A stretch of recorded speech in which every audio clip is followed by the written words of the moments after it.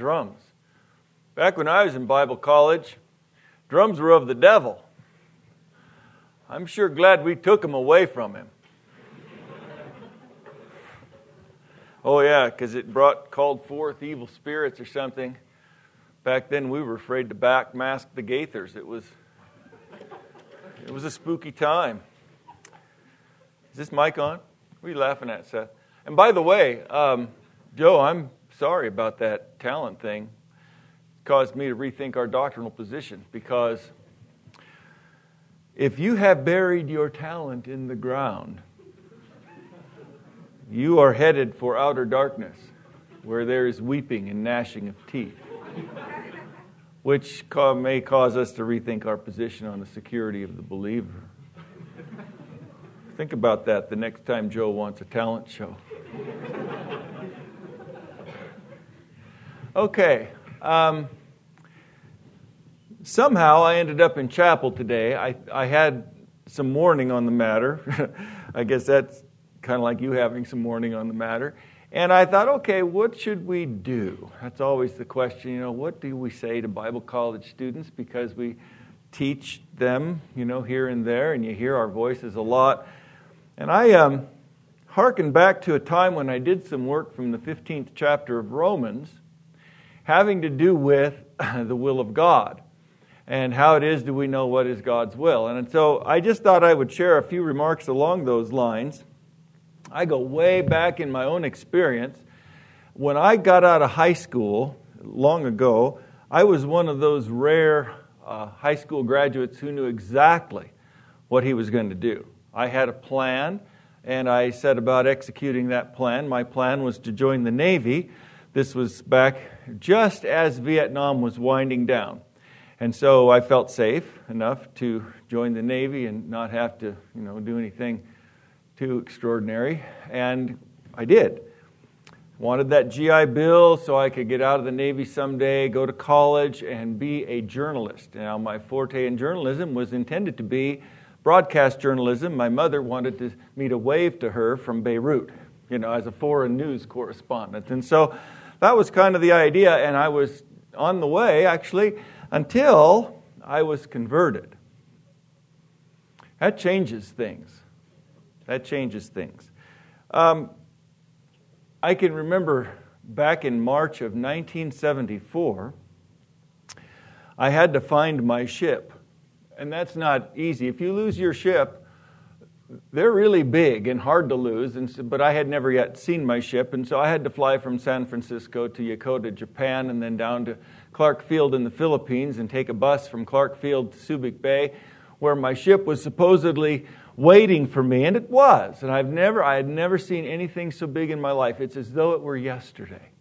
These huge gray ships lined up there along the pier in the sweltering heat of the Philippines. And I will never forget reporting on board the very first time aboard the USS Sacramento, AOE-1, Fast Combat Support Ship, 56,000-ton displacement, 795 feet from bow to stern.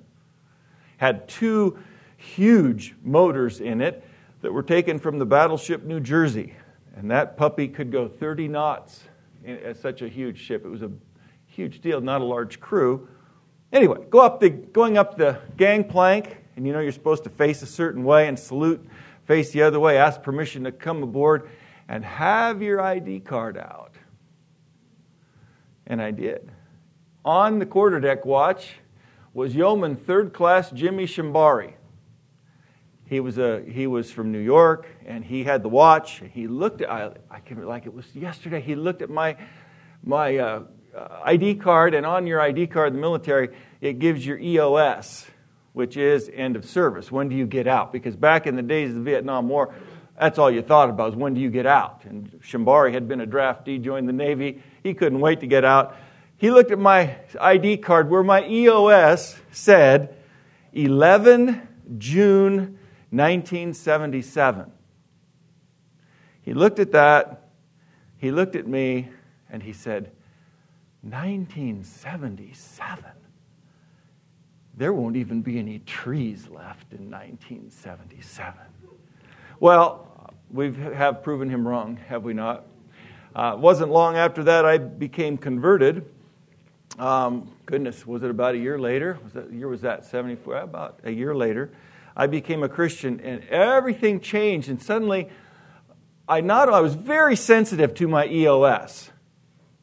You could not have paid me enough money to stay in the Navy. There was nothing that would have kept me in. I could not wait to get out and get life started. And I could have told you from 2 years out, I could have told you exactly how many days I had left. I couldn't wait to get out.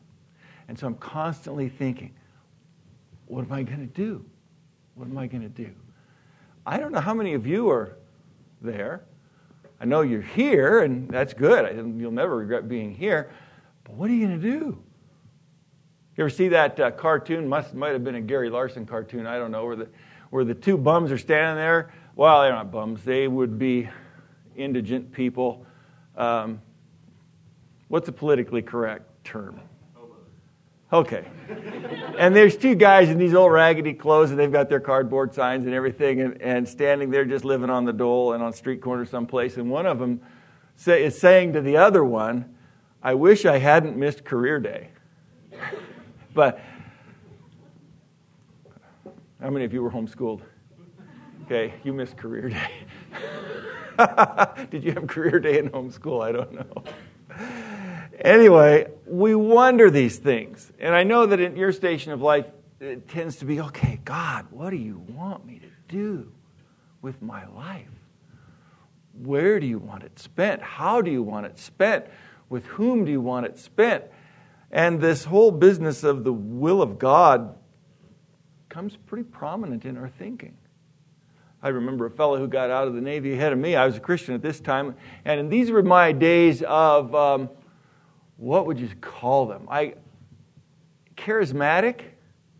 Speaking theologically, yes. I was running around with this group of charismatics. We did some pretty amazing stuff. Resurrection and so forth. Pretty fantastic. But anyway, I remember one of the guys in our little band said he's getting out of the Navy, and he thought he would go to Alaska.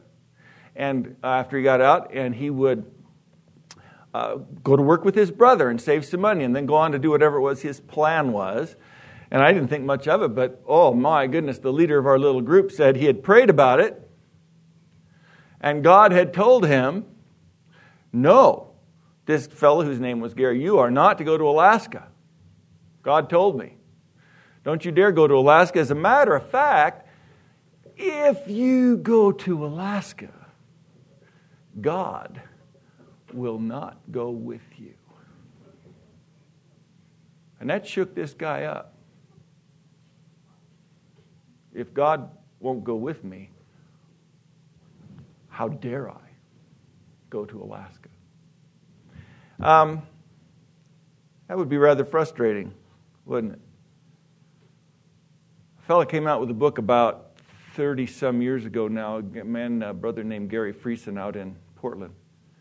And he wrote a book called Decision Making in the Will of God. Has anyone here read that book? Friesen's book, Decision Making in the Will of God?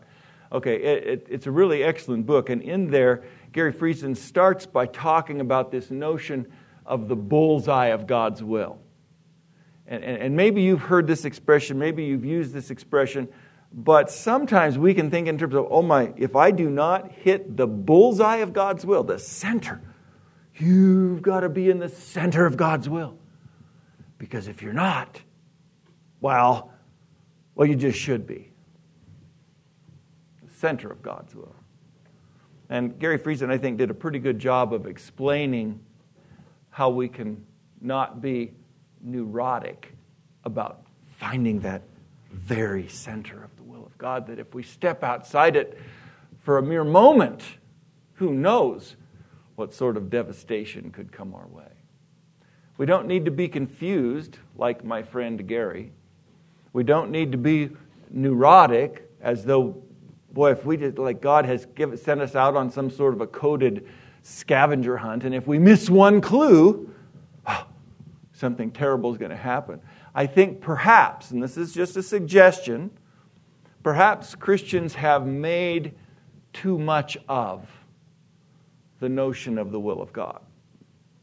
That's a thought. for our consideration. We don't need to be neurotic. We don't need to be confused or frustrated.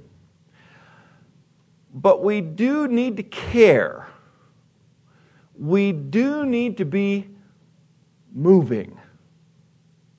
I can remember a day long ago. As a matter of fact, it was the spring of 1998. Most of you were alive at that time. We had moved, our family, Mary and the 4 boys and me, had moved from the People's Republic of Missoula south to the Bitterroot Valley. And one of the reasons we did that was to get ourselves in a little more of an agricultural area because we had these 4 boys. And I wanted them to learn some things about work, real work. And so we moved down to the Bitterroot. Kevin will remember these days when we started our own pipe company. No, not of the tobacco variety, but of the irrigation variety. And we enlisted to hand lines now. If those of you who understand, we were not talking big wheel lines or big pivots. These are hand lines that we enlisted to move 156 of these lines every day. We had to move them one station every day. So there were 6 of us. I'm not sure what Kevin did because he would have been pretty little back in 98. Pretty young. He was never very little. And but Kyle and Joel would team up, the 2 middle boys, and then James could carry, and then Mary and I could each carry. So anyway, we divided this acreage up among us, and I was moving my particular line one day. We'd go out in the morning, like in April. How many of you done this? Moved hand line pipe. Okay, yeah, Kevin. Sometimes in the spring, you're moving it in the ice. Like it's still cold in the morning and there's ice dripping off the grass and so forth, and it's just miserable. I can still see these little boys. 98, Joel would have been 11, Kyle would have been 12 or 13, and they're out there in the cold of the early morning just getting light out. They hated moving pipe. That meant my plan was working perfectly in their regard. They were learning how to be miserable working. Fantastic. So off we'd go. I'm moving my line, and I can look across the way, and I can remember just shaking my head, because here were Kyle and Joel, each of them picking up one end of a pipe. Now, these were 4-inch pipe. These are the big boys. We had a few 3-inchers. Most of them are 4-inch. Each of them picking up one end of the pipe, slogging along. I'm thinking, we're not going to get home before lunch at this rate. And I'm disgusted with them in my own fatherly, sensitive, Dobsonian sort of way. If I'd had a pellet gun that could reach them, I would have used it. Nonetheless, I didn't have to because I'm moving my line, and I set one down, head back for the next, and I look across the way, and Joel and Kyle are moving like lightning. Problem was they didn't have a pipe in their hands. They were just sprinting for the electric fence. Close behind them was an Angus cow. They had gotten between the cow and her calf, and she taught them something about moving. Well, that was almost a pun. Absolutely unintentional. But we have to move, brothers and sisters. We have to advance. There isn't a place in the kingdom of God for you or me to mark time, tread water, and just, well, I hope something comes along. Well, I hope God does something. Have you heard this poem? I'm going to read you a poem at the risk of my job. You've heard the poem Footprints in the Sand? Yeah, this is sort of like that. One night I had a wondrous dream. One set of footprints there was seen, the footprints of my precious Lord, but mine were not along the shore. But then some stranger prints appeared, and I asked the Lord, what have we here? Those prints are large and round and neat. Lord, they're too big for feet. My child, he said in somber tones, For miles, I carried you alone. I challenged you to walk in faith, but you refused, made me wait. You disobeyed. You would not grow. The walk of faith you would not know. So I got tired. I got fed up. And there, I dropped you on your butt. Because in life, there comes a time when one must fight and one must climb. When one must rise and take a stand or leave their butt prints in the sand. Now, I'm going to assume that most of us, hopefully all of us, are genuinely interested in following and honoring God in the shoe leather of life, in moving and trusting and watching. And so here in the 15th chapter of Romans, there are some verses that I was just happened across. This has been a number of years ago now. And I thought, oh my, I'm seeing unfolding before me here in this chapter of Romans, this writing of the Apostle Paul, I'm seeing how he planned.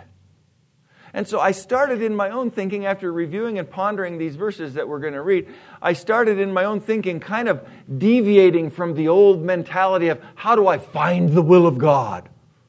From that to how do I plan biblically? And I think the apostle helps us here. And what I've got 8 points that we're not going to cover today, depending on, I suppose, depending on the opinion polls. I may be back someday to do another chapel, and we can continue wherever it is we leave off today. I think it's material that's deserving of our time. But I have these 8 questions. They come to us from Romans 15, and they have to do with what I will call biblical planning. Okay? Is that liberating? Can we just plan biblically, or do we have to find the bullseye of God's will? How many want to plan biblically? I agree with you. Okay, let's close in prayer. No, just kidding. Well, look what's going on. In Romans 15, basically the book is over. The theological portion is written. The first benediction has been declared. Jews and Gentiles have been encouraged to worship and fellowship and do ministry together in unity. The apostle has made his point, and then he moves on to explain his plan. And in the explanation of his plan, I'm suggesting, we see how he planned. And so if you're here this morning and you're not sure about what lies ahead, here may be some principles that will help you. Let me read the verses. I'm going to read beginning in verse 14. And I'm going to read quite a few verses. But you are in Bible college, so you should be used to that. Concerning you, my brethren, this is Romans 15, verse 14. I myself also am convinced that you yourselves are full of goodness, filled with all knowledge, and able to admonish one another.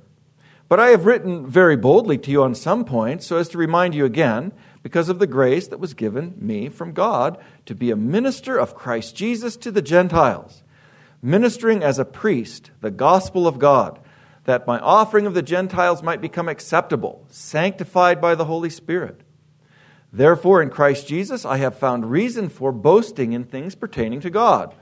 For I will not presume to speak of anything except what Christ has accomplished through me, resulting in the obedience of the Gentiles by word and deed, in the power of signs and wonders, in the power of the Spirit, so that from Jerusalem and around about as far as Illyricum I have fully preached the gospel of Christ.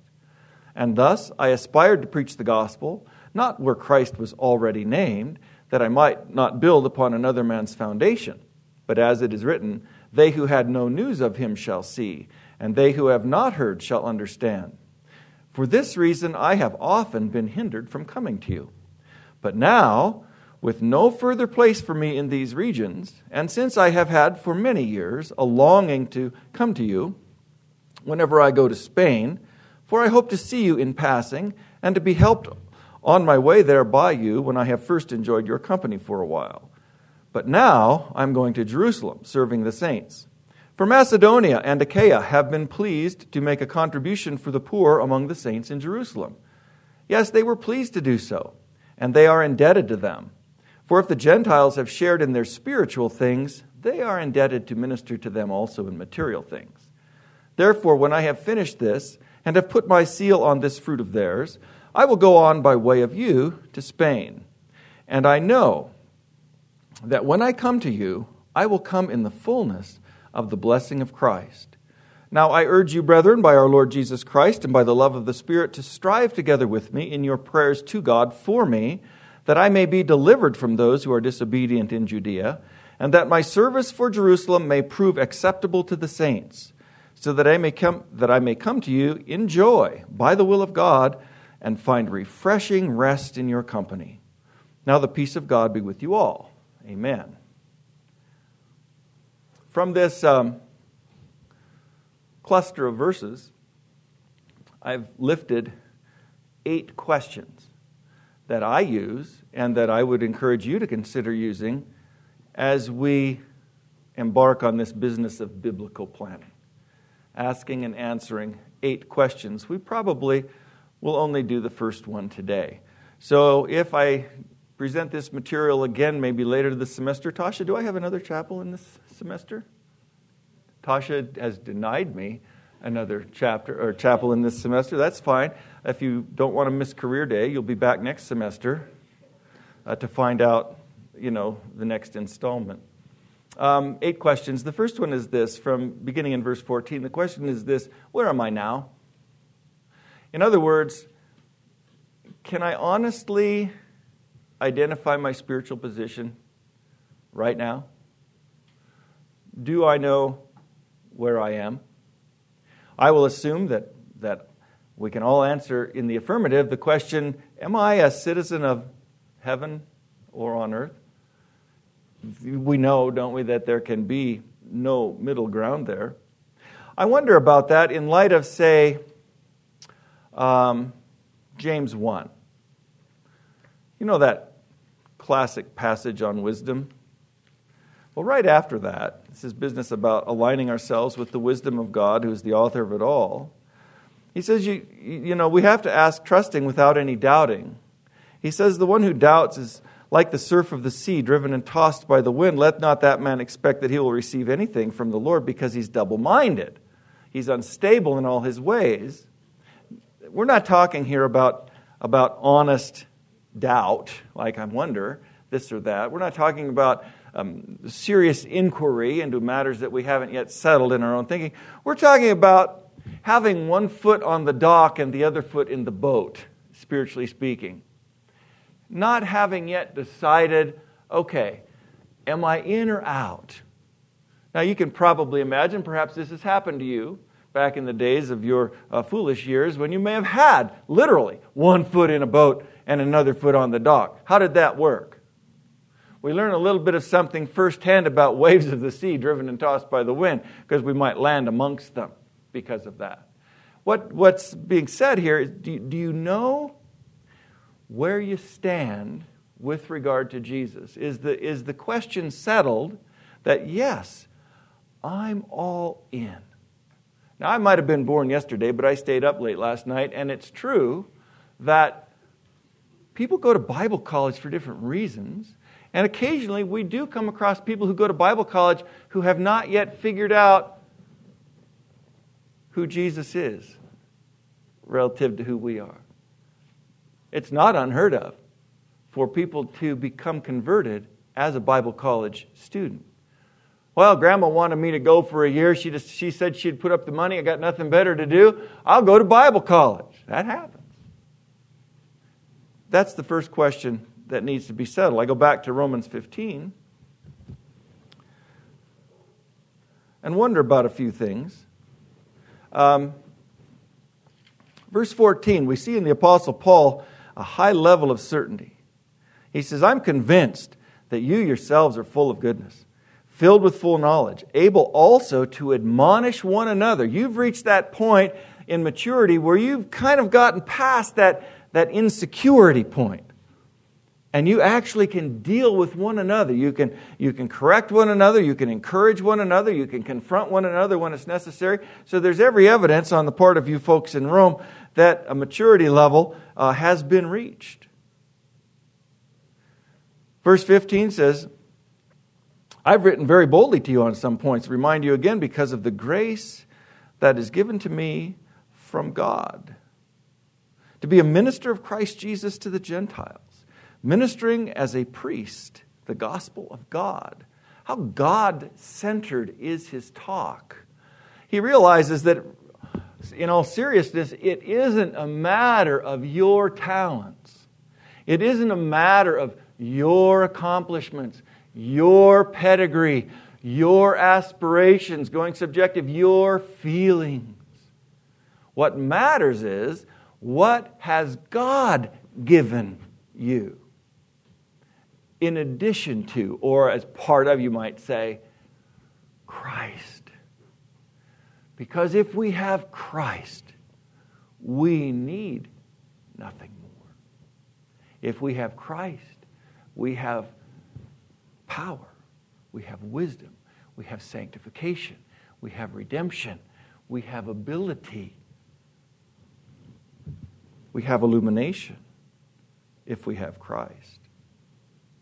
He gets the credit. Does he get our credit? I can't answer that for you.